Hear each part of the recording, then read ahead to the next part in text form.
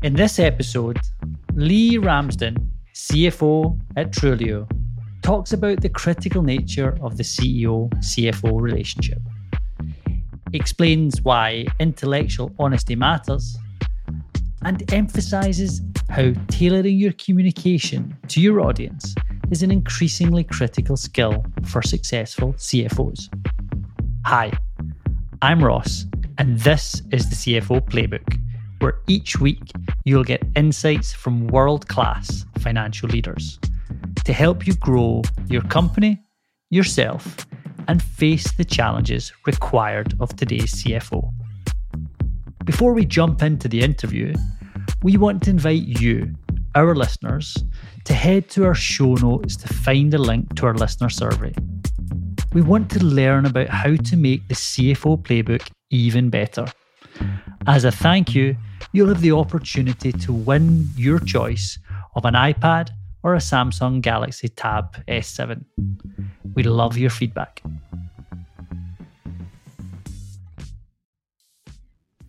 Leigh, thank you for joining us on the podcast today. Hey, thanks very much for having me today, Ross. I'm looking forward to the conversation. Leigh, I always like to start by understanding how you got to where you are today in your position of CFO, which of course is the second time that you've been in that position. So can you share a little bit about the journey you've been on? And what I noticed as well, it's interesting, is that you've dipped in and out of advisory before settling in industry and in the technology sector. Can you speak a little bit about that journey and how you made those choices? I started out my financial career similar to many that are in CFO jobs at a public accounting firm. So I started articling at PricewaterhouseCoopers and spent a few years there doing audits and really audits of technology companies as my career progressed there. Ended up stepping out into industry, worked at a small data communications company for a few years in a controller role. And then I made the step back into the audit world. That was a decision I made. At that point in my career, I kind of thought it was something that I wanted to go back and explore. And after being there for a couple of years, I had found out that the audit world and the financial advisory world had changed fairly significantly in the wake of Enron. And there was a whole lot of regulation and such that made, for me, the job just not quite as fun as I thought it was going to be. So I ended up from there, taking a role at a software company, and I ended up spending over a decade there before coming to Trulioo about 18 months ago. And what was it that had changed that remarkably, like pre-Enron versus post-Enron? Like earlier in my career, I really liked to use my analytical skills to assess whatever work I was looking at. So when performing, say, audit work, I was using my analytical skills, compare one thing to another, or make sure that the results that I was looking at made sense in light of all the other information available. What had happened in the audit world back then was a whole lot of regulation and a whole lot more prescriptive guidelines came in on how to perform that work as the auditor. And I just found that it was more of a tick box exercise than really using my analytical skills. So that's why I didn't really take to that kind of work at that point in my career. So then when you finally made that move the second time to move back out of advisory and into industry, what was that transition like? Yeah, so I think that was fairly easy for me, to be honest. I had been in industry before in a tech company. And so stepping back in, I kind of felt like I knew what I had to do. I was in a role that was really around financial reporting and managing the finance team and all the stuff that normally falls under that type of role. So it was all stuff I had done before. The change there was that it was at a larger organization where I had to build the team more. But when I went into the company there, it was at a size that I could wrap my arms around. I was still doing a fair bit at that early in my days there. And then over about 10 years, built the team out to the point where I wasn't doing as much anymore, which is kind of the goal that everybody wants to get to. And then, of course, that's where you first took on the role of CFO on an interim basis towards the end of your time at Absolute. Is that correct? That's right. The existing CFO had decided to leave the organization, and I stepped in as on an interim basis.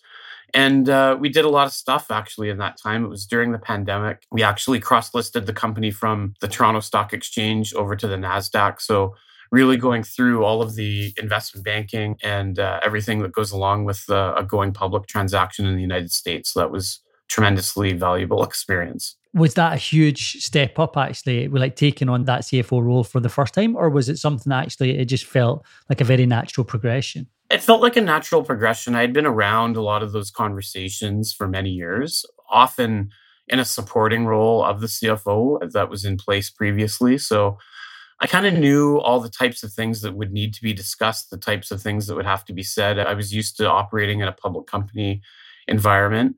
And yeah, it just felt like the next natural step in my career. And so then when you're describing or maybe like reflecting on that role of a CFO, like what did you find were the big priorities and the more challenging things? And again, what were the pieces that you thought were very straightforward and simple? Because it's a very broad remit.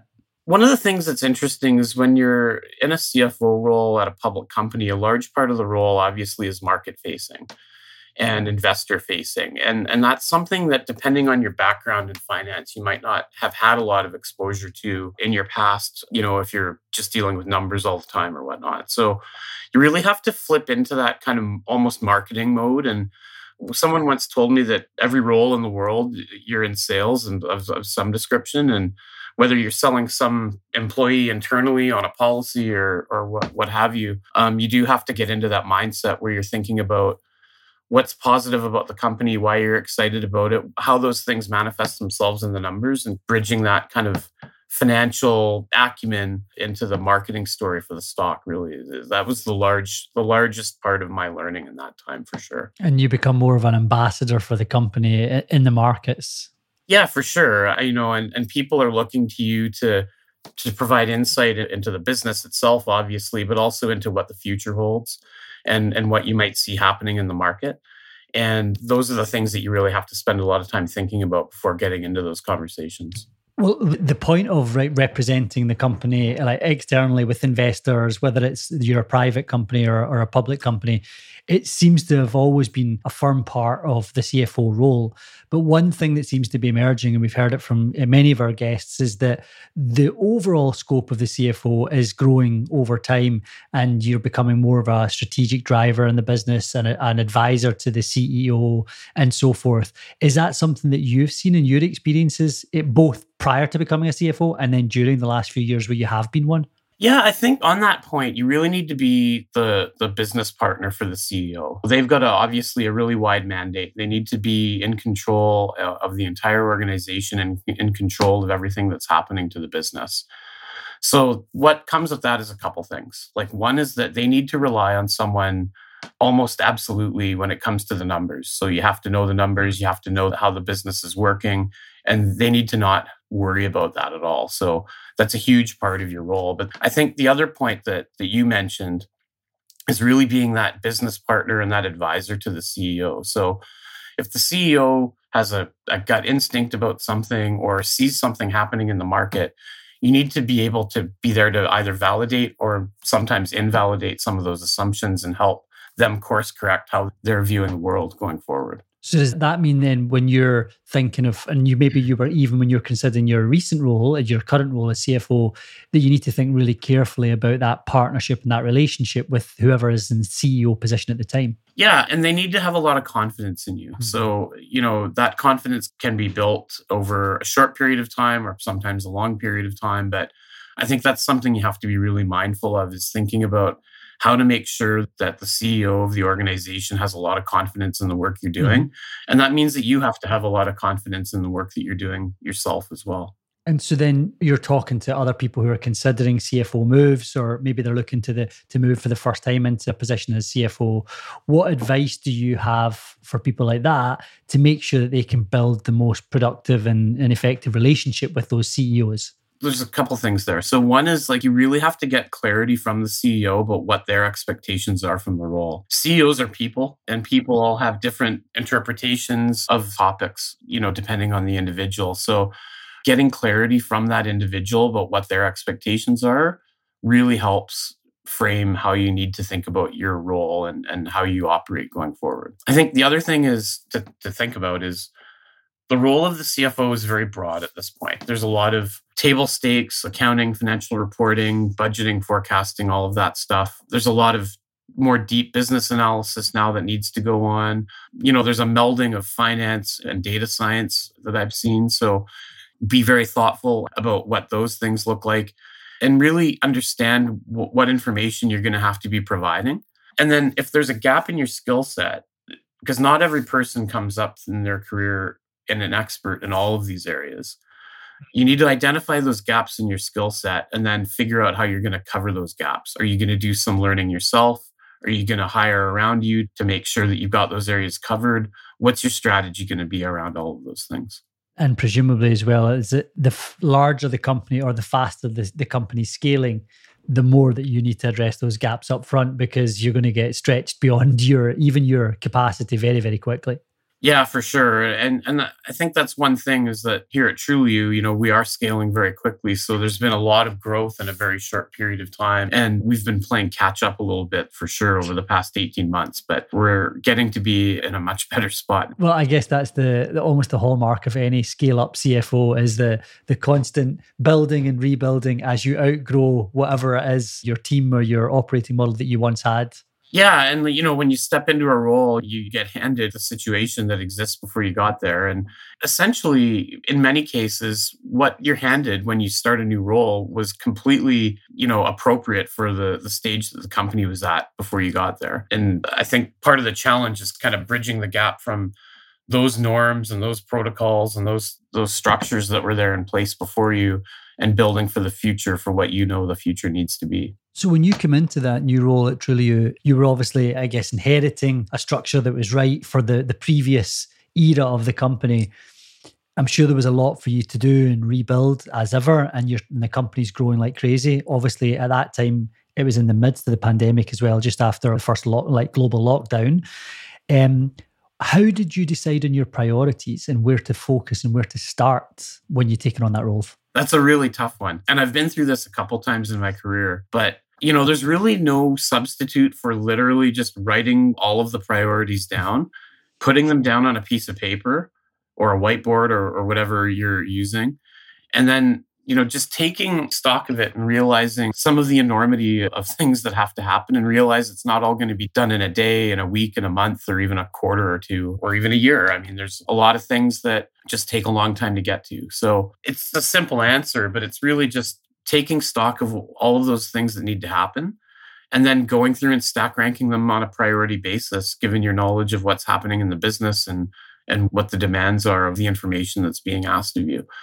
And then just being really intellectually honest with yourself and being okay with not getting it all done overnight. I mean, most people in roles like this tend to be high performers and want things done kind of yesterday, but it's just not realistic. It's realistic from the perspective that you could grind people or grind yourself to work 80 hours a week to get a whole bunch of stuff done, but you have to step back and ask yourself if that's really going to be effective in terms of getting the required outputs that you want.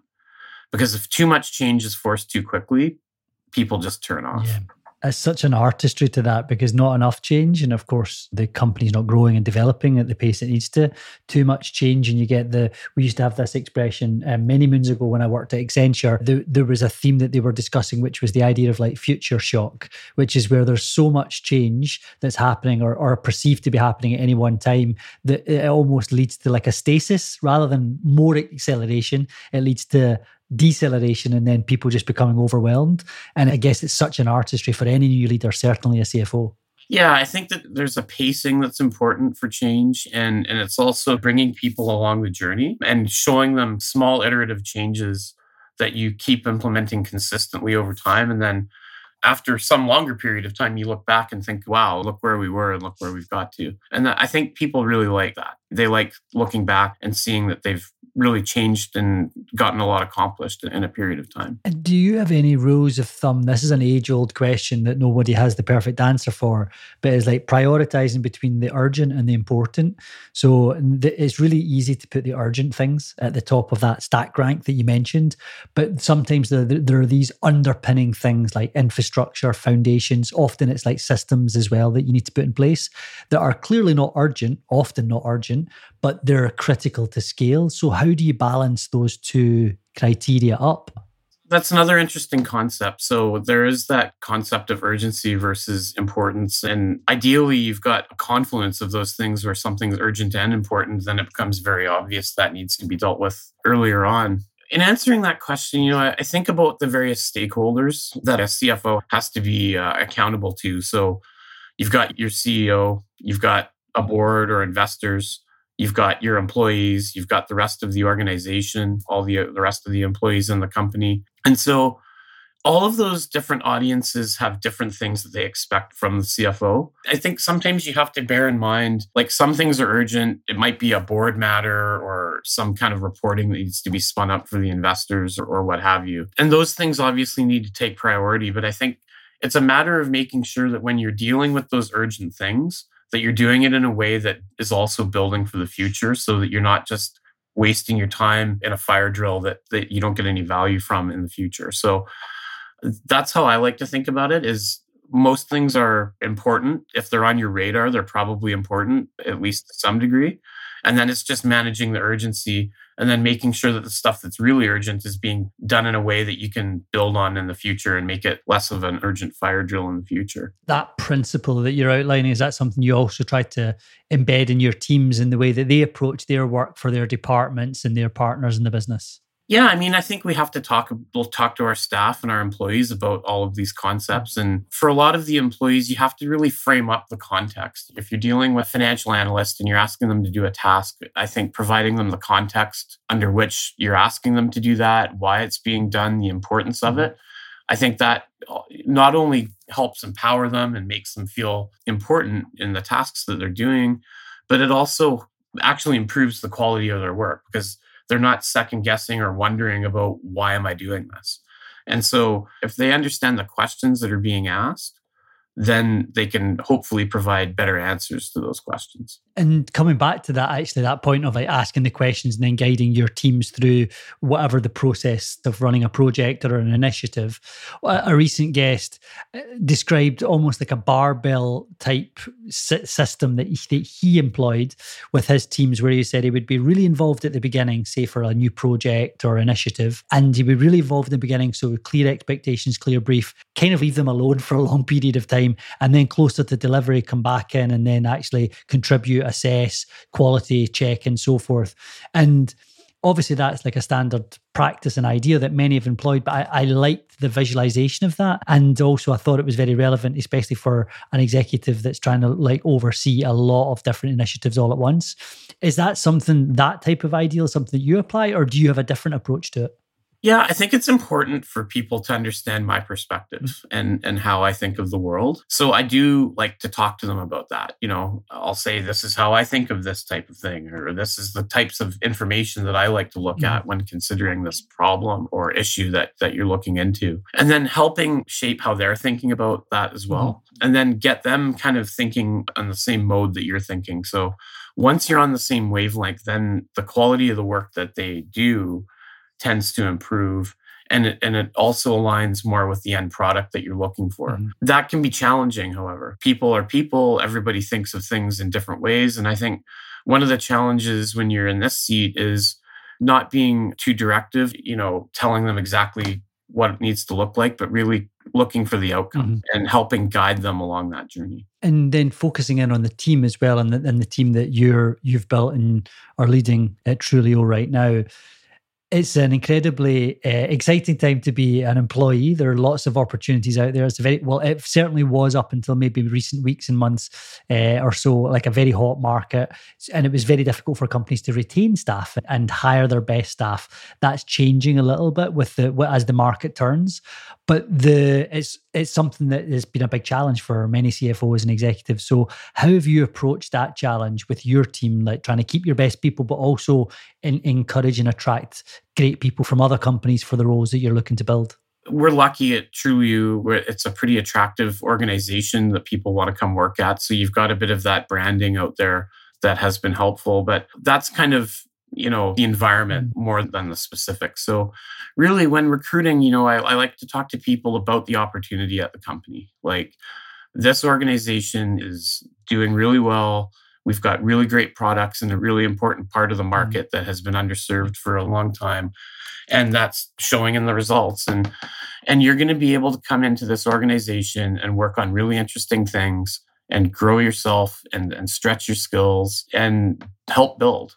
we're building a finance organization from very small into something that's going to be very impactful for this company going forward. And people contributing to that and being able to be a part of that, I find is a very attractive feature for people that are looking to grow their careers. And have you spotted in some of the conversations you've been having with candidates, are there expectations and demands changing? Because there's certainly something that out there in the marketplace where it's no longer just about compensation. It's no longer just about role title. There are other factors that are coming in there connected to the broader employee value proposition. Have you seen that in your recruiting process? It's an interesting time coming out of the pandemic. I mean, people have been working from home for a long time, and various people have various views about that. And some people want to continue working from home most of the time. Some people really like being in the office. So trying to find that balance with every single individual is interesting. And those conversations are coming up every time about what does it look like when I'm going to be working and where am I going to be working and that kind of thing. So that's a piece of it that I think has changed a lot. I think that for my finance team, I do like them to be together at least some of the time.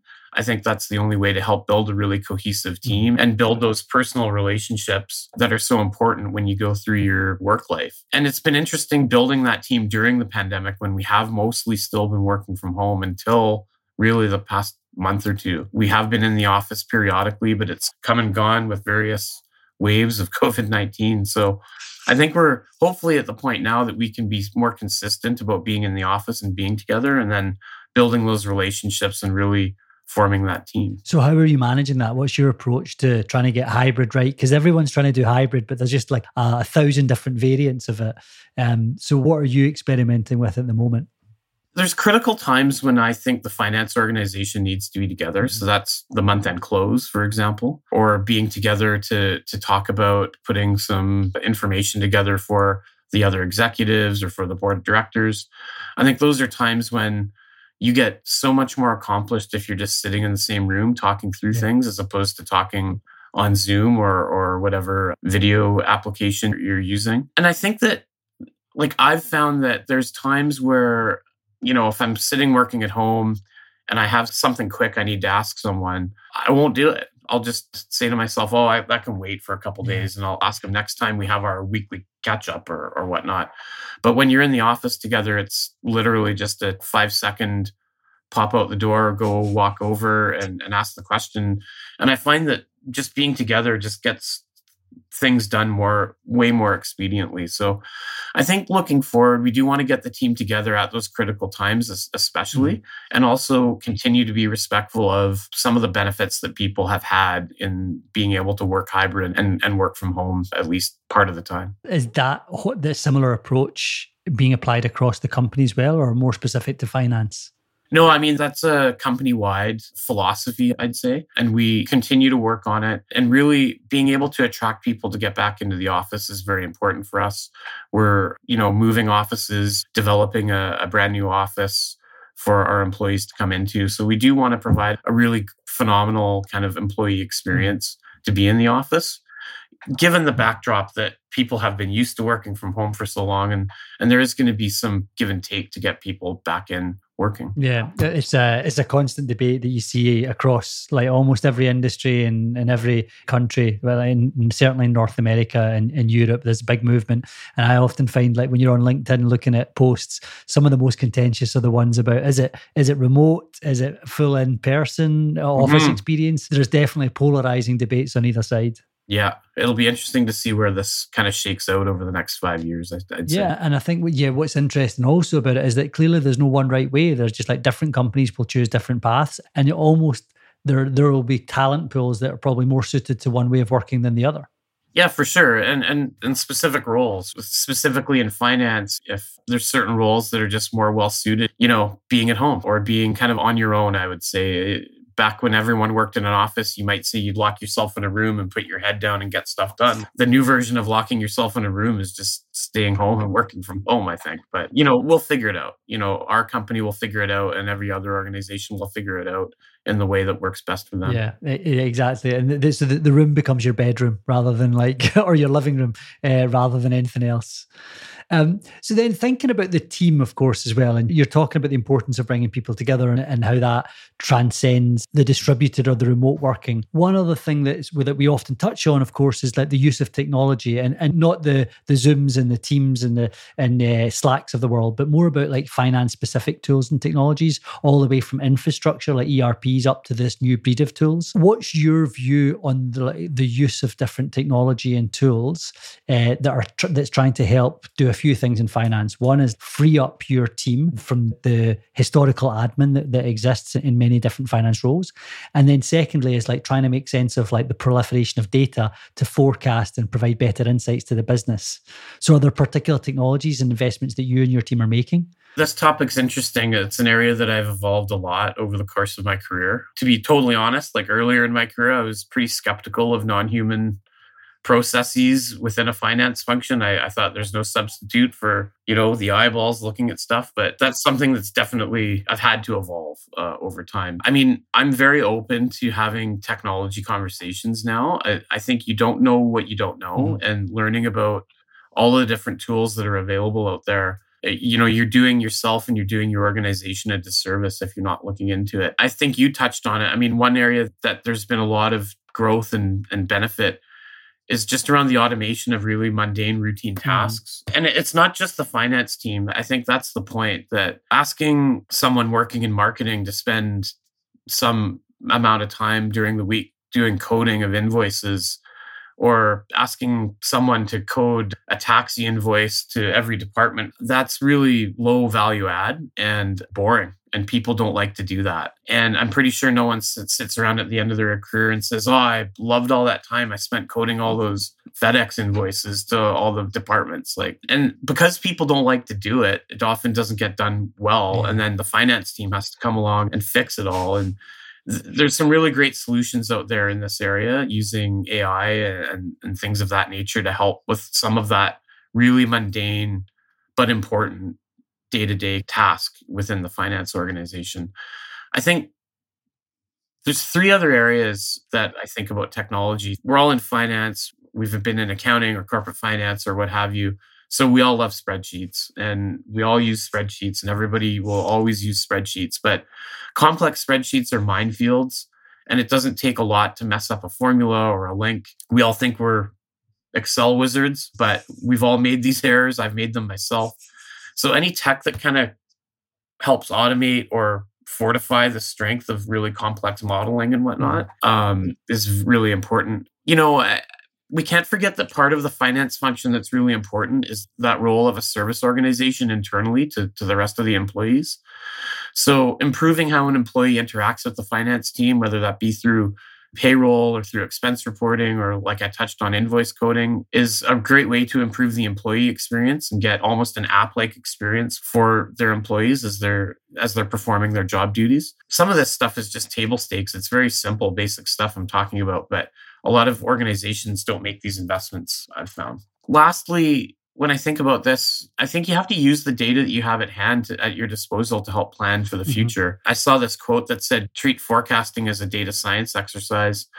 And really, you don't know what you have until you have someone take a look at it. And a lot of people that come up through accounting or financial, corporate finance, or any of those streams, they're not necessarily data people. So having someone look at it, or any tools that kind of bring together a lot of those disparate data sets into something that you can analyze and use for forecasting, is probably a great investment to make on the technology side. That's really interesting. There have been many mentions of moving modeling into things that are more scalable, more repeatable, less prone to error.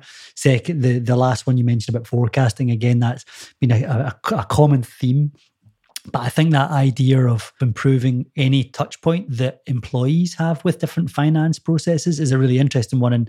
And few people have mentioned that, because that could lead to a whole host of investments and process changes. And it also actually, quite interestingly, really prioritizes that actually finance can have a big impact, not only on the customer experience, but the employee experience. And the better that is, the better the whole environment will be for everyone in the company.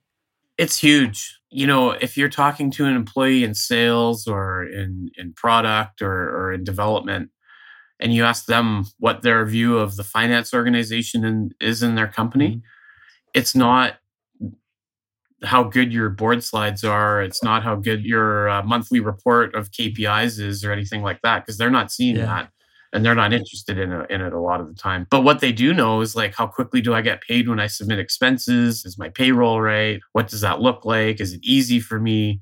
And so making those investments and understanding your role as that internal service organization, I think is super important. I think a lot about that and talk to my team a lot about that. I like that because it dovetails very nicely with the idea of being a business partner. But often business partnering is mentioned when it's about finance advising leaders, not just everyone in the sales team or the marketing team, for example. Whereas the idea of being like internal service providers means you think much more holistically about the impact you can have. Yeah, I think you put it very well. Leigh, as we're drawing the interview to a close, I often like to ask, and I would love to ask you the same thing, like for anyone that's listening who would like to emulate you and one day be a finance leader and a CFO, what advice would you give to them so that they could be prepared and be effective when the time comes?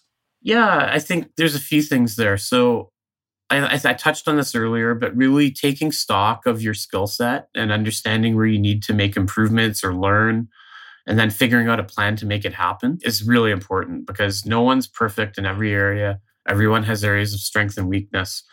So really being thoughtful about making those improvements, making those learnings, or figuring out how you're going to kind of backfill some of those weaker areas is super important. So that's one thing to think about as you approach the role. I think communication, we haven't addressed it directly, but it's come up a few times. Really think about your ability to communicate. I think that's something that I try to think a lot about, knowing your audience and tailoring your messaging for your audience. I mean, a lot of financial professionals can understand the business and the underlying metrics, and understanding all that's very complicated by its nature.